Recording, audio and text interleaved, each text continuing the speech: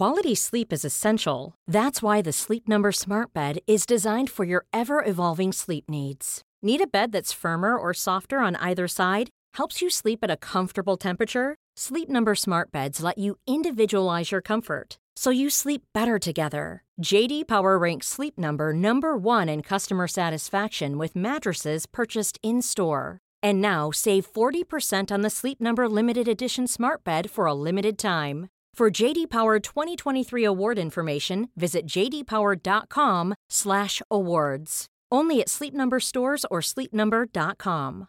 Hey, I'm Ryan Reynolds. At Mint Mobile, we like to do the opposite of what Big Wireless does. They charge you a lot, we charge you a little. So naturally, when they announced they'd be raising their prices due to inflation, we decided to deflate our prices due to not hating you. That's right. We're cutting the price of Mint Unlimited from $30 a month to just $15 a month. Give it a try at mintmobile.com/switch. $45 up front for 3 months plus taxes and fees. Promo rate for new customers for limited time. Unlimited more than 40 gigabytes per month. Slows full terms at mintmobile.com. Hello and welcome to this special episode of Freedom Books, Flowers and the Moon, the podcast brought to you by the Times Literary Supplement. I'm Michael Keynes, and the special quality of the following conversation will be entirely supplied by my special guest today, Peter Brook, a theatre director who says in his new book, Tip of the Tongue, I never believe in compliments. So I hope we can agree that it is sheer fact with not a grain of false compliment in it to say that Peter Brook is one of the outstanding theatre makers of our time. His work ranges from Titus Andronicus with Laurence Olivier in 1955 to Mara Saad with Glenda Jackson in 1964 to a white-boxed circus extravaganza of A Midsummer Night's Dream at Stratford-upon-Avon in 1970. And that's just on this side of the channel. Peter's new book, Tip of the Tongue, Reflections on Language and Meaning, draws on a lifetime of bold, international work on stage, both in Paris at the Booth de Noor and on tour around the world, as well as on screen. As he wrote in that influential book, The Empty Space, which is just coming up for its 50th anniversary, the slate in the theatre is always being wiped clean. It's the impermanence of theatre that marks it out from the other arts. Shows may work in one town on one continent and fail completely when they go elsewhere. And the first day of rehearsal, The Empty Space suggests, is always to a degree a case of the blind leading the blind. Peter, thank you very much indeed for coming in.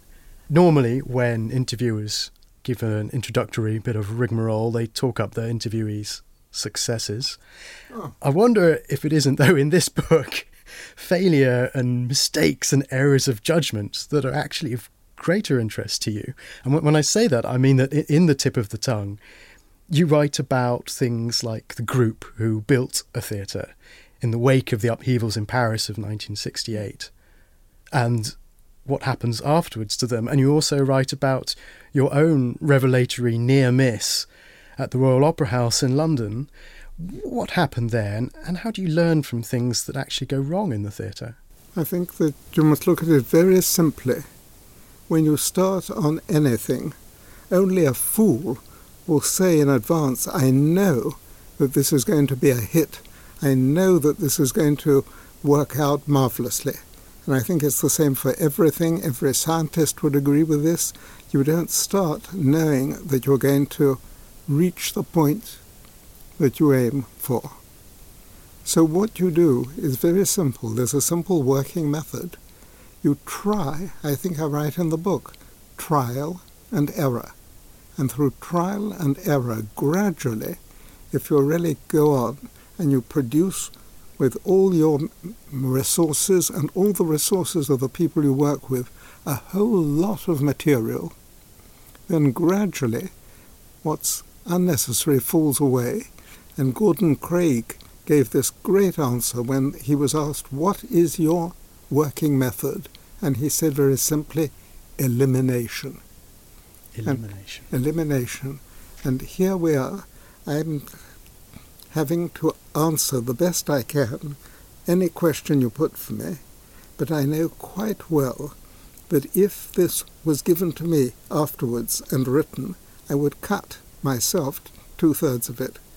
So that's where one has to say that there is something very subtle that can come through if we just for a moment try the best we can, and then quietly let be. And then that's what the whole part of the book where I talk about letting things happen. When I talk about the formless hunch, I'd had to have gone through all the impossibilities. I had this very early on in my career when people said to me, if you're a director, a young director, you must prepare.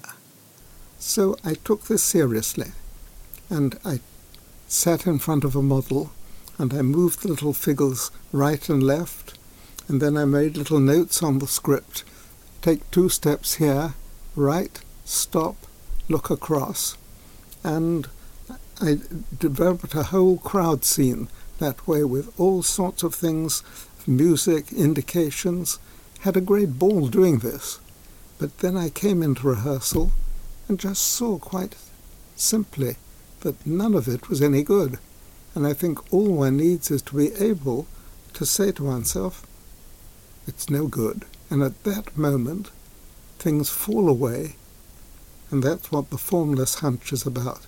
The moment you have to work with forms, if there wasn't a form, if we hadn't a table here, I hadn't a glass of water, you haven't got a microphone, mere microphone, we couldn't be doing this.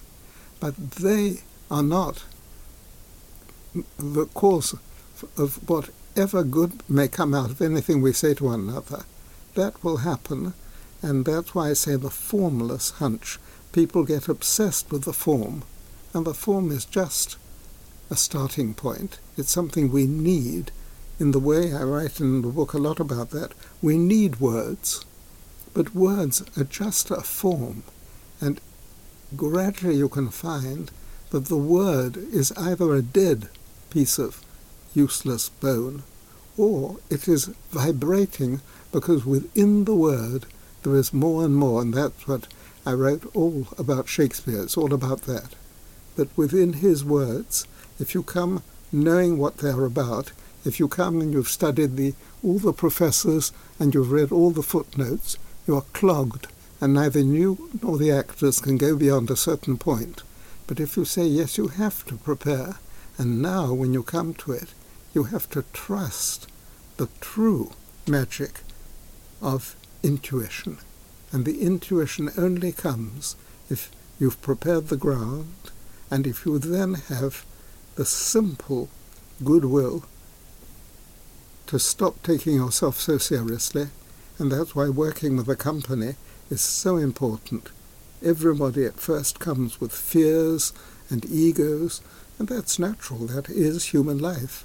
But the rehearsal process brings you to something which eventually you need some spectators for the process to be completed, and then something more than you could have ever hoped for happens. There is a very striking image in the book of the skyscraper. Yeah. And I think what you're saying there touches on that image, doesn't it, in the idea of Shakespeare as being, in a way, the ultimate theatrical, poetic skyscraper in the language. Exactly, but in a skyscraper, you can't deny any of the levels. Mm-hmm. You go into it, you know that there has to be a basement. There has to be a rough, an engine room, a boiler room. I mean, there has to be that basement, which is dark, smelly, and that Shakespeare brings into all of his plays. There is that seamy level, which is where you feel the grit and also the humour of more than everyday life, of what really is the dirty bottom of all our lives. And then you go up each floor, and each floor is taking you somewhere farther, and each floor has its possibilities. And there's no end. You can say, if I've got to the 3rd floor, and there are all these good possibilities, that's good enough. Mm-hmm. Or you can say, no. The sense of a skyscraper is, can we get to the top? And then, as in the history of most skyscrapers, you go up and up, and then there comes a point when the lift breaks down, and you go out, and you see if you want to get to the top, it's like at the Eiffel Tower, you have to take the steps. And you go on, and that takes more and more effort, and then suddenly you're rewarded by coming out into something that you never suspected.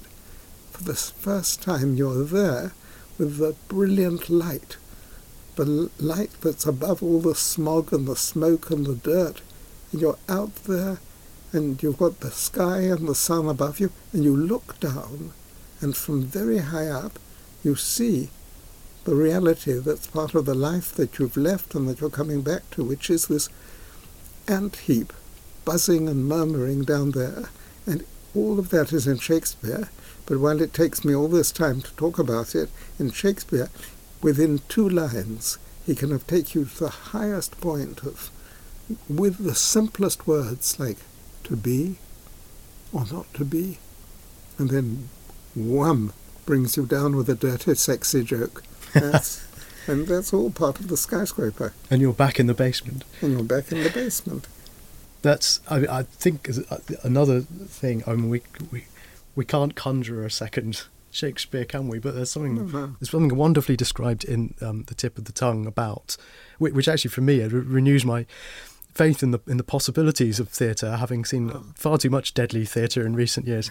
But you wonderfully described it. Again, it's another sort of potential failure. You describe a critic writing about a production of yours. When we came into the theatre, we saw an empty space, and then in capital letters you put the word yawn. And this poor person, whoever it is, has clearly completely missed the point. But within a couple of pages, so quite economically in your own way, you make a kind of defence really of the idea of the empty theatre, the empty space, the idea that it's not necessarily to be taken quite as literally as this critic did. There's a skyscraper in that word yawn. Yawn is really deadly. It's reminding you of deadliness. But at the same time, that sense that at every moment boredom is just lurking to come in. I wrote a book which in French was called, the title's better in French, Le Diable, c'est l'ennui. The devil is boredom. And that is, for me, one of the great helps, that when I look at the empty stage myself, and then I see that nothing has yet come to life, and then we make a few efforts, and I look at it, and I'm bored. And through that boredom, it wakes up something. Stanislavski, it's something that's deeply touched me, that Stanislavski's last rehearsals, people who went to it, longing to see the great master at work. And what did they see? They saw this very attentive old man sitting there. The students would come in with things that they'd prepared, scenes that they'd prepared, and all he would ever do would just shake his head and say, "No, not that." It was never negative. It was such an impulse-giving thing of, no. They had to try again. And that's where boredom also is a good devil. It can be a good devil as well as a negative one. I think the noonday devil of ennui we might speak of. Mom deserves the best, and there's no better place to shop for Mother's Day than Whole Foods Market. They're your destination for unbeatable savings, from premium gifts to show-stopping flowers and irresistible desserts. Start by saving 33% with Prime on all body care and candles. Then get a 15-stem bunch of tulips for just $9.99 each with Prime. Round out Mom's menu with festive rosé, irresistible berry chantilly cake, and more special treats. Come celebrate Mother's Day at Whole Foods Market. Quality sleep is essential. That's why the Sleep Number Smart Bed is designed for your ever-evolving sleep needs. Need a bed that's firmer or softer on either side? Helps you sleep at a comfortable temperature? Sleep Number Smart Beds let you individualize your comfort, so you sleep better together. J.D. Power ranks Sleep Number number 1 in customer satisfaction with mattresses purchased in-store. And now save 40% on the Sleep Number Limited Edition Smart Bed for a limited time. For J.D. Power 2023 award information, visit jdpower.com/awards. Only at Sleep Number stores or sleepnumber.com. Planning for your next trip? Elevate your travel style with Quince. Quince has all the jet-setting essentials you'll want for your next getaway, like European linen, premium luggage options, buttery soft Italian leather bags, and so much more. And it's all priced at 50 to 80% less than similar brands. Plus, Quince only works with factories that use safe and ethical manufacturing practices. Pack your bags with high-quality essentials you'll be wearing for vacations to come with Quince. Go to quince.com/trip for free shipping and 365-day returns. I'm very struck by something you wrote elsewhere, I think, about seeing Brecht. You saw his productions, didn't you? And they're nothing like what you expect if you'd only read his theoretical writings about theatre. Is that right? Yeah, because he was a great theorist, a brilliant man, a very, very committed, excessively committed in politics, but at the same time, part of him had an incredible talent for what we call all the aspects of production, all the aspects of it. So when he did a production, it was no longer what he was telling people to do and what his followers did, which is to try to use the theatre to express social and political ideas. It was to bring something brilliantly, warmly, glowingly to life through images, through things like Mother Courage, which are almost mythical, and at the same time with images which demanded the best of the German theatre of his time. So he had all the, after English, polite West End actors, to see those German actors where you really felt the soil of the country that they came to, so that there were massive bodies which didn't mean to search for, physical expression. Mm-hmm. They had the great presence that came really from the country, and they had really wonderfully developed voices, great intelligence, and not an intelligence that was being used, as Brecht theoretically suggested, in a dialectical, analytical way. They could just enter into a part, and the actors he had, the designers he had, the music, these were all, when he came to London, for the London theatre, it was a revelation, because there was this appreciation of the arts of the theatre, and suddenly, here, beyond this great German theoretician, here suddenly was the most splendid expression of pure theatre. There is something that appeals to you, I think, in the acting of somebody who has a cameo in Tip of the Tongue, Paul Schofield, somebody whose gift was for a kind of absolute, practical, in the moment kind of acting. In the moment. I think that is the essence, in the moment. That is where theatre takes place. That's why it's so concentrated. You can take an entire life. So many plays do this. I mean, in Shakespeare's history, he does a whole cycle of history, but into his famous 2 hours traffic of this stage, he can bring together what in everyday life is 20, 30, 2 centuries, or in one person's life is 70, 80 years, and all of that you can feel and experience vividly and intensely, because there is this concentrating instrument called the stage, which enables you to enter into it, and you feel it within an hour and a half, 2 hours. That's why the present is what it's all about. Theatre doesn't exist. People have tried to. I've known so many university papers, which is natural for students, but they have to write for their thesis a description of plays, and I've even read things written about my productions. I read something about King Lear. I was amazed. Here was a young student who couldn't have seen something 50 years ago, but he was writing from what he had read from other people and had seen in the college library, even clippings from the newspapers, and from that he was writing, and actually writing critically. And he said, but that scene wasn't as good as... And here you come to the two sides of the whole theatre, the immediateness of it. That's why, I went through the different phases of theatre in The Empty Space, but in the end came to the only theatre that I know that has a reality, which is the immediate theatre. I love what you say in that book about the rough theatre.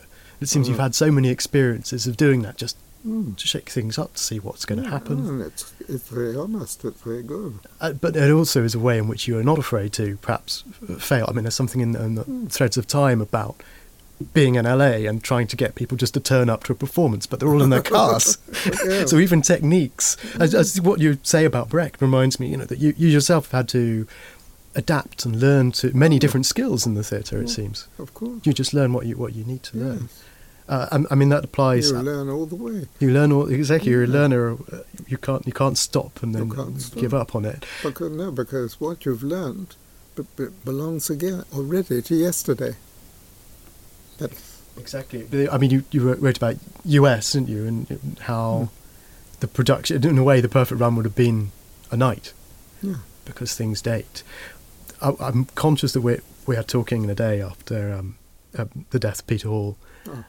And that brings to mind all that work, I mean, to put it no more strongly than this, all that work that really changed the way Shakespeare's done in this country.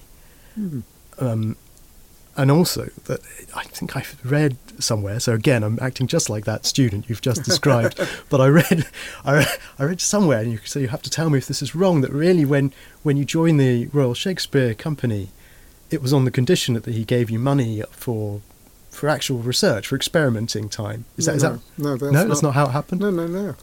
I came into, it was a great man who today should be honoured on the highest level, Sir Barry Jackson. And it was Sir Barry Jackson who I was doing my first work in Birmingham with Paul Schofield, and one day he said to me, over lunch in the Station Hotel, I've just been appointed director of the Royal Shakespeare Theatre. Would you like to come with me? I'm going to take my car and go over and look at it. And this fine, elegant, old-fashioned Birmingham businessman, who is a man of extraordinary, polite, courteous purity and of intuition, came and looked at this quietly. We went through the different departments, and he just said, it's quite clear we must change all this. And then he just said these words that changed everything, led into the Peter Hall era and everything that I've known there. At this moment, the Shakespeare Festival is reviving old productions. There's a repertory of, and they have just 6 days to re-rehearse from last year, 6 productions. Nothing must be changed. All the actors, the comics do the same business, but they just have to re-rehearse to get back into the machine. And with that, and hardly ever a new production. And he said, we must have at least 4 or 5 weeks for each production, so we must construct the season differently. We can't open everything in 1 week, which is what they used to. It must be spaced out, week after week, month after month, and it's so gradually a festival through the summer, with events going right through to the end. All that came from Sir Jerry Baxon, and it was that Peter Hall then took over, and it was into that I went in, still in Sir Barry's day, did my very first production, which was Love's Labour's Lost. Then I did Love's Labour's Lost, I did Romeo and Juliet, I think Measure for Measure. Peter Hall came, and he invited me to join him with a marvellous colleague, Michel Saint-Denis, very fine French director, to be a little trio running this theatre. And he asked me, very generously, typically him, would I join him? And I said yes, on one condition, that I can also start a little experimental group, paid for by the theatre, facilities given by the theatre, but which is not under the obligation to give any results whatsoever. It is research. We see that without research there can't be creation. That the word creation, which is very pretentious, and the word research is pretty pretentious, but one depends on the other as an endless in and out flow. And he said, yes, of course. And that's led bit by bit to the Marassade, and then eventually all that we did after. I see. So we could say, I mean, we must stop in a moment, but I think we're seeing that we're against the kind of rude mechanical approach to theatre entirely, and the idea of having time and space for research, as you say, without being obliged to produce something at the end of it, seems invaluable. Without methods and without theories. Well, I think we can all agree that's a very promising way to produce beautiful theatre. Peter, thank you very much for joining us. Thank you. Yes, sir. Normally, being a little extra can be a bit much. But when it comes to healthcare, it pays to be extra. And United Healthcare makes it easy with Health Protector Guard fixed indemnity insurance plans. Underwritten by Golden Rule Insurance Company, they supplement your primary plan, helping you manage out-of-pocket costs without the usual requirements and restrictions like deductibles and enrollment periods. So when it comes to covering your medical bills, you can feel good about being a little extra. Visit uh1.com to find the Health Protector Guard plan for you. Even when we're on a budget, we still deserve nice things. Quince is a place to scoop up stunning high-end goods for 50 to 80% less than similar brands. They have buttery soft cashmere sweaters starting at $50, luxurious Italian leather bags, and so much more. Plus, Quince only works with factories that use safe, ethical, and responsible manufacturing. Get the high-end goods you'll love without the high price tag with Quince. Go to quince.com/style for free shipping and 365-day returns.